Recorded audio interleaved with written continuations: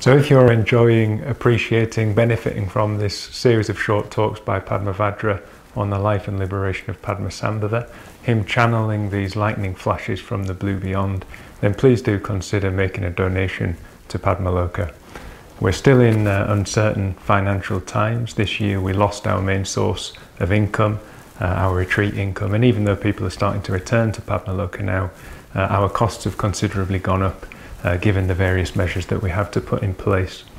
So although we've benefited enormously from people's generosity throughout the year, we really need to keep that stream of generosity flowing. So do please consider giving what you can.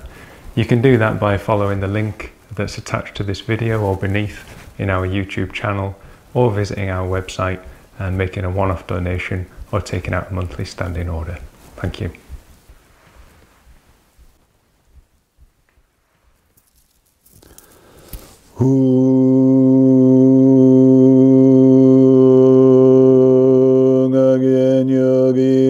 Changsam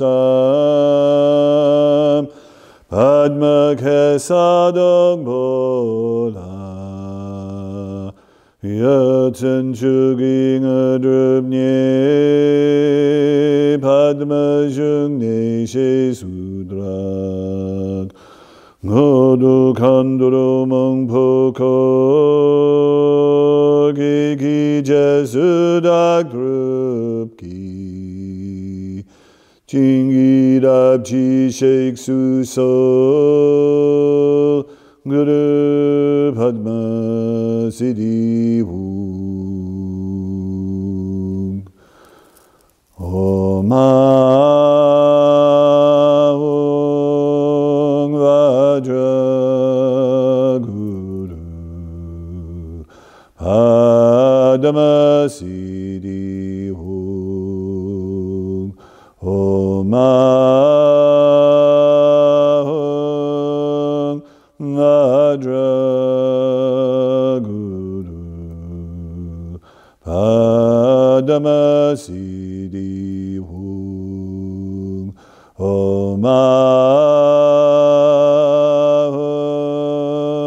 Vajra Guru Padma Siddhi Hung Om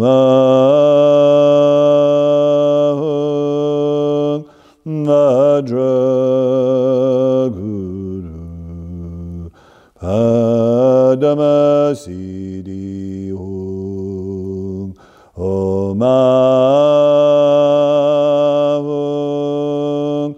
Vajra Guru Padma Siddhi Hung Om Vajra Guru Padma Siddhi Hung Om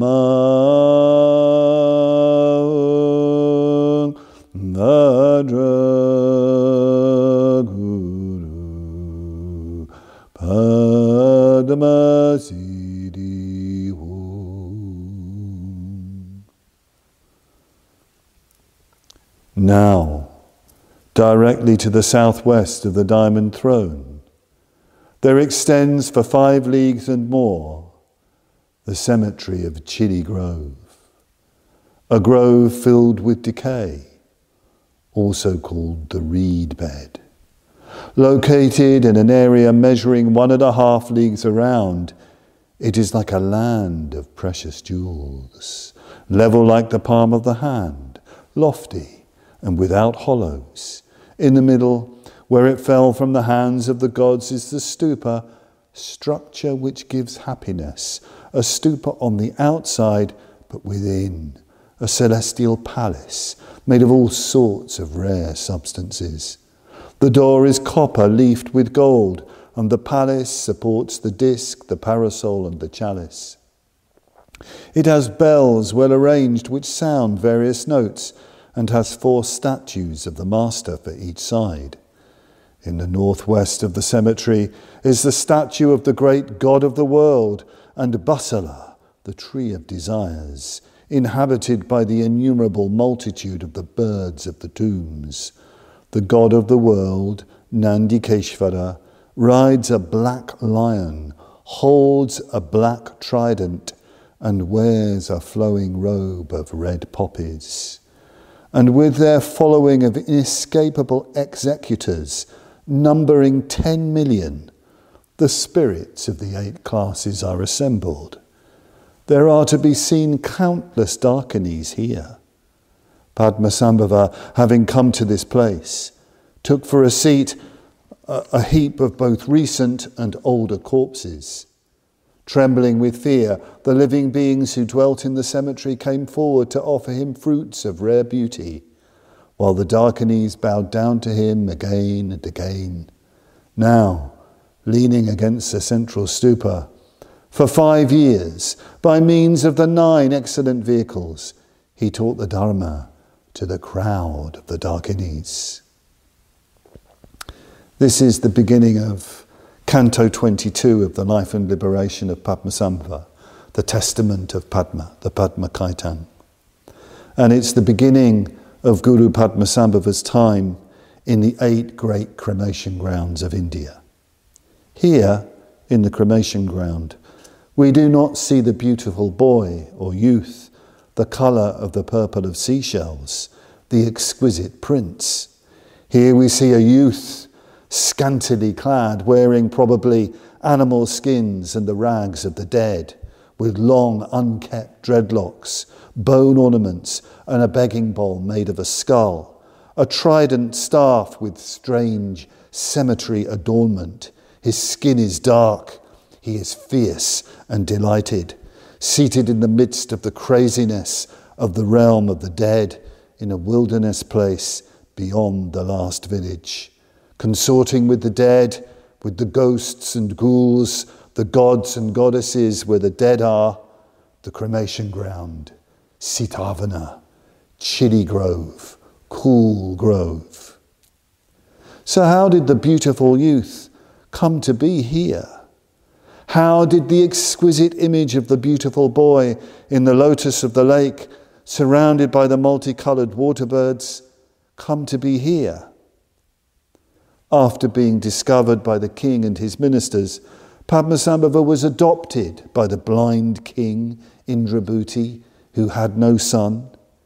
He was taken to the palace and anointed as the future king, and the king was so happy that he should have such a boy, such a son, a foundling, a son who would inherit the kingdom. The future of the kingdom would be assured. And he gave him everything. He gave him palaces and queens, everything, all luxury, all happiness, all training. But you have to be very careful when you adopt someone who's been born from a lotus flower. Someone seemingly that fell from above, fell from heaven into your world of such incandescent beauty and presence. You have to be careful because such a being is not of your world, not of your kind. Though they are so beautiful and so enriching and provide so much meaning, they are themselves without any inhibition, any boundary. They cannot bear boundary and limitation and inhibition of any kind. In the same way, we need to take great care when we wake up to the pure, sparkling, fresh, unbounded awareness. When we wake up to the primordial youth of pure awareness, the Dharma itself, the truth, the beyond, liberation itself. Oh, we love that. Oh, we are so in love with that awareness. And we try to incorporate it into our lives. We try to domesticate it, this untrammeled energy of pure awareness. We try to own it, incorporate it into our lives, so it makes our life as it is now just a bit better. But if it is the real thing, the pure, vivid, lightning flash of true awareness, sooner or later, the searing beauty of that vivid, luminous awareness will not allow you to do that. It refuses domestication. It refuses any boundaries. It refuses institutionalization. It refuses to conform to your idea of what life is. And it will start to make life very inconvenient for you. It is this quality of awareness, this transcendental awareness, this Padmasambhava, this lotus-born youth. It's like a young horse that cannot be bared to be reined in. It will buck and kick. In the end, it will smash your house down.